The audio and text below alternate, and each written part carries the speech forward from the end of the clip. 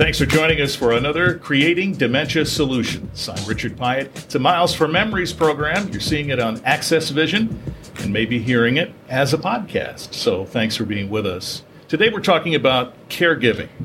Connie Skidmore is here to talk with us a bit about the idea of caring for someone with dementia. Connie, thank you for this. Thank you for having me.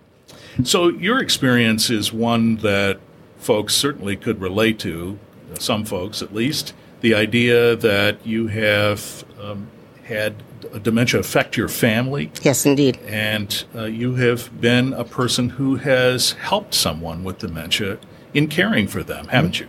Yes. I think probably in this day and age, everybody has a family member, a loved one, a good friend, knows of firsthand someone with dementia. And probably we say to ourselves, oh my gosh, that must be so hard. I don't know how they do that. I'm so happy it's not me. I'm so happy it's not in my family, kind of thing. Right. And then when you get the news that it is now in your family, a little bit of panic kind of sets in.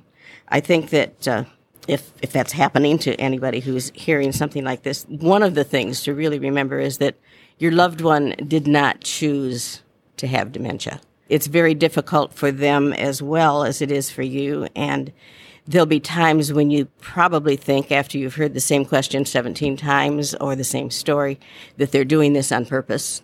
They're not. They didn't choose it. They don't like it any more than you do, probably even less, and certainly don't understand it. Yeah, I can imagine that can be a terrifically difficult thing to try and manage for yourself as you're hearing those things again and again and the same questions. How do you manage that yourself in saying, okay, this is not their fault, just what you talked about. They didn't choose You this. have to say that a lot. Yeah.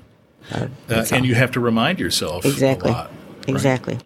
And it's difficult as you go through that. Even when you can convince yourself of that, there still are times when another good thing to remember is that there's no such thing as a perfect caregiver. You're going to make mistakes and be frustrated, but you just have to one day at a time. You probably put pressure on yourself about being a caregiver to begin with, but when it's a loved one, you feel even more, I would think. Is that true? Yes, I do believe that's true because it's something that you can't walk away from.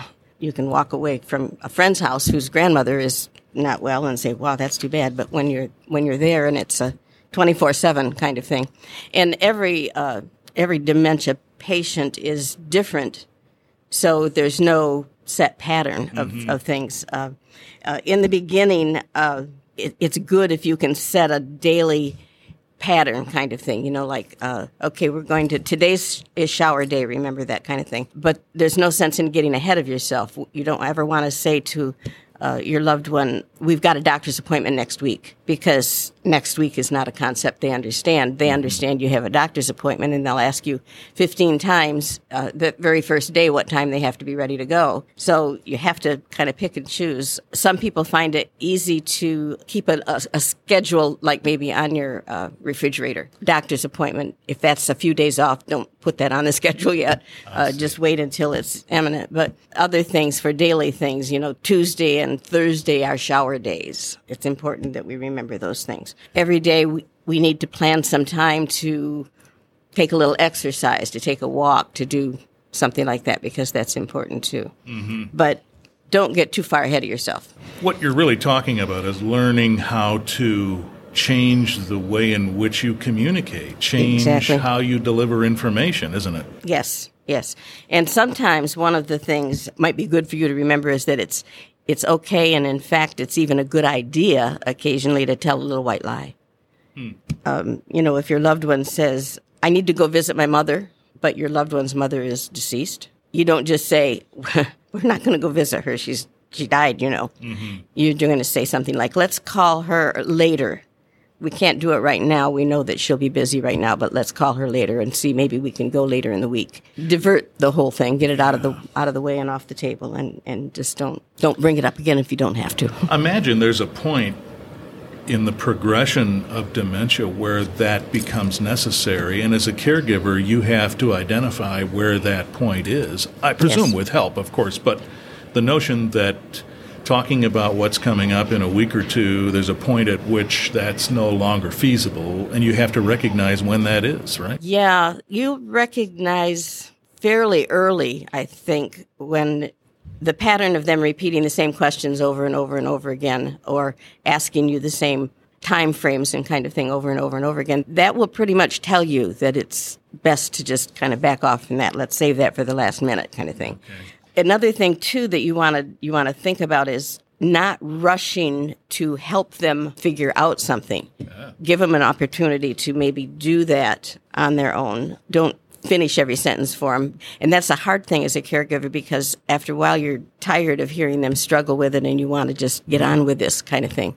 Right. So it's kind of difficult to let them go at their own pace until you realize they've gone as far as they can go at that pace, I guess, and then It's time to jump in. I imagine there's plenty of communication with professionals, doctors and such, to help you identify, A, when you've reached a precipice of a turning point of some kind, and then secondly, how to change your behavior to help them. Is that fair to say? Yes, I think so. One of the things that was most helpful to me, and I tell this to everybody who's beginning to struggle, is if you can find a good support group.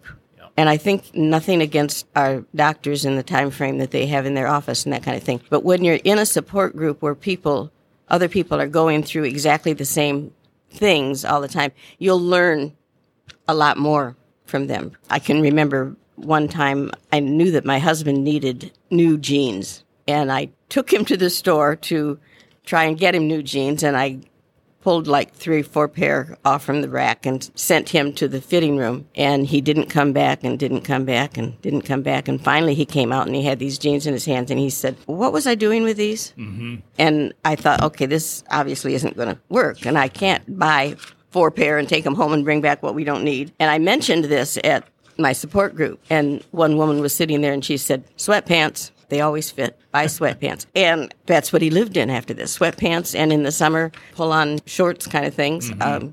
But I'd have never, ever come up with that on my own. Sure. And I learned a lot more, I think, in the support group. He had a very good doctor who was very helpful. In fact, she guided me to a support group. You actually are going in a direction that I was intending, which is to talk a little bit about the things that a caregiver has to do for themselves, right?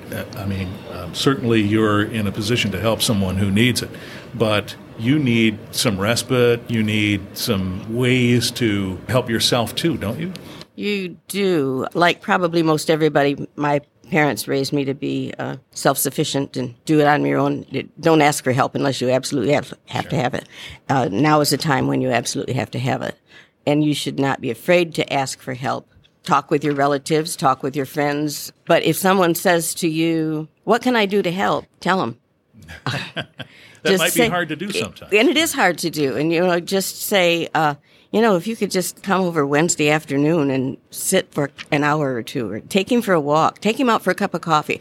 Somebody offers to help, take him up on it. You also have to remember that you can't be a good caregiver if you're not taking care of yourself. So That's important too when it's time for you to go to a doctor or go to a dentist or go to the beauty parlor, for heaven's sake. Make the plans to do it and get someone to help you with it if need be. That might be difficult sometimes for folks. Pride is in the way. Oh, yeah. That pressure we talked about, caring for a loved one. All of those things are at play here, right? Mm-hmm. And exercise is a very important thing, and it's an important thing for your loved one as well. So if you can come up with things that they still would enjoy doing, taking a walk, even if it's just around the block, or sitting outside in the sunshine for a change and walking through the garden, or maybe they even liked gardening, play in the dirt. Any number of little things like that you can come up with. A trip to the library, even to look through books and pictures of museums. You've got to get out and you've got to move around a little bit. Mm-hmm. And that exercises the mind and the body for both of you. Mm-hmm.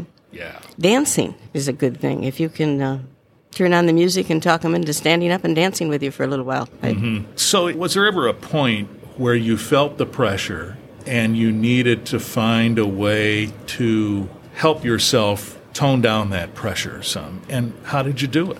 That's kind of a tough one for me, because I think that fate intervened in my having to be the caregiver, in that Bill ended up in the hospital for a little while, and then when they send him home from the hospital, it was with the idea that I couldn't possibly take care of him at home the way our home was set up without having the amount of time that it would need to make the arrangements. So he went into an assisted living facility. I had thought perhaps it would just be for a little while until I could arrange things at home. Then everybody made it very clear to me. It was difficult to take him there and tell him he had to stay there. Eventually, I would have to take him there again, and he would have to stay there.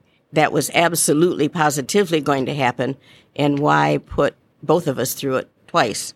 Right. So he ended up at a time when I felt I still be able to care for him on my own at home, ended up in the facility. And in a way, perhaps it was even beneficial because he maybe still had a little bit of memory enough to know that this was the way that it needed to be.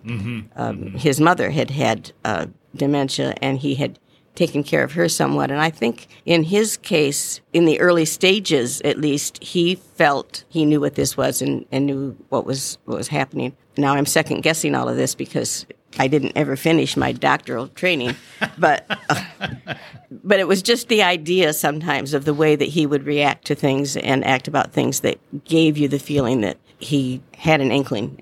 Well, you actually have taken us to a point where we will continue in our next episode of Creating Dementia Solutions, where we talk about the point at which you have been a caregiver and then you do have a change in housing arrangement, a change in caregiving arrangement like you've described, where someone has gone to an assisted living, for example, and now you have to change your role, at least in your mind, what your role is, and we'll get to that in our next episode. So thanks for being with us. This is a Miles for Memories program where we're creating solutions for those impacted by dementia in Calhoun County through movement, programming, and research. Connie Skidmore, thank you. Thank you.